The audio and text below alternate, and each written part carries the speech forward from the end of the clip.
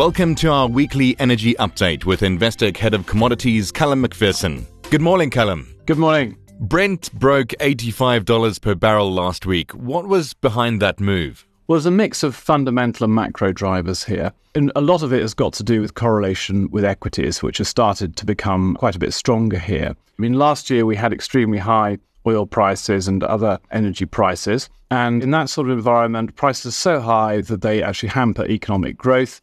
And so when you see a fall in oil prices, that tends to be positive for economic growth, positive for equities. And so they move in opposite directions, hence the negative correlation. More recently, however, now we've got oil at much more moderate sort of prices. The correlation has gone back to being a positive correlation, which is more typical of the way it generally is. Because if there's some good economic news, that tends to be good for equities and good for oil demand and hence good for oil prices as well. So we tend to see equities and oil prices rising together. And that's what's been going on recently. And the good news in the market, of course, has been that the signs that the rate cycle is perhaps peaking in the US and Europe and elsewhere. And that's generally a good thing for asset markets. And I think oil rose on the back of that. And that was one of the key reasons why it went through 85. And what about the fundamental picture? Well, I think there are some signs of tightness emerging in the physical market. If we look at the short-dated time spreads, that's really about the shape of the forward curve. It's become more deeply downward sloping. So that means that the front contract or the next month contract is trading an increasing premium to the month after that. And that tends to suggest that there's a lot of competition to get hold of physical oil or refined products now versus buying it in the forward market. So that suggests tightness. Then there's the discount of Russian Ural blend to Brent. That has narrowed to a discount of $15 per barrel. And that's the tightest that we've seen that discount since the war started, really, and the sanctions started to be introduced. So again, that's a sign of tightness in the market, that there's increasing competition even for Russian barrels.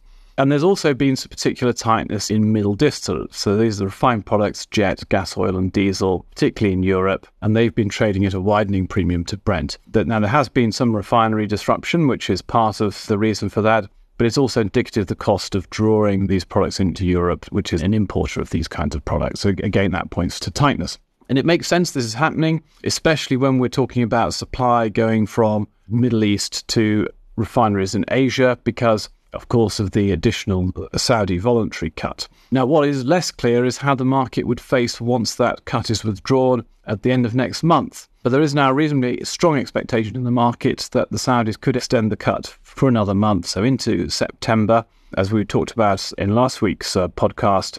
And it's likely that we'll hear some news on that during the course of this week or perhaps next weekend. And while oil has been going up, gas and electricity prices in Europe have been falling. Why is that?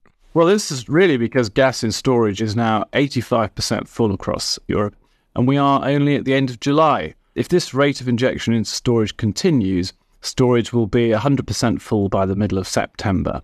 And of course, as storage nears capacity, the price has to react to disincentivize further imports and production, because when storage is full, you have nowhere to put it. It's as simple as that.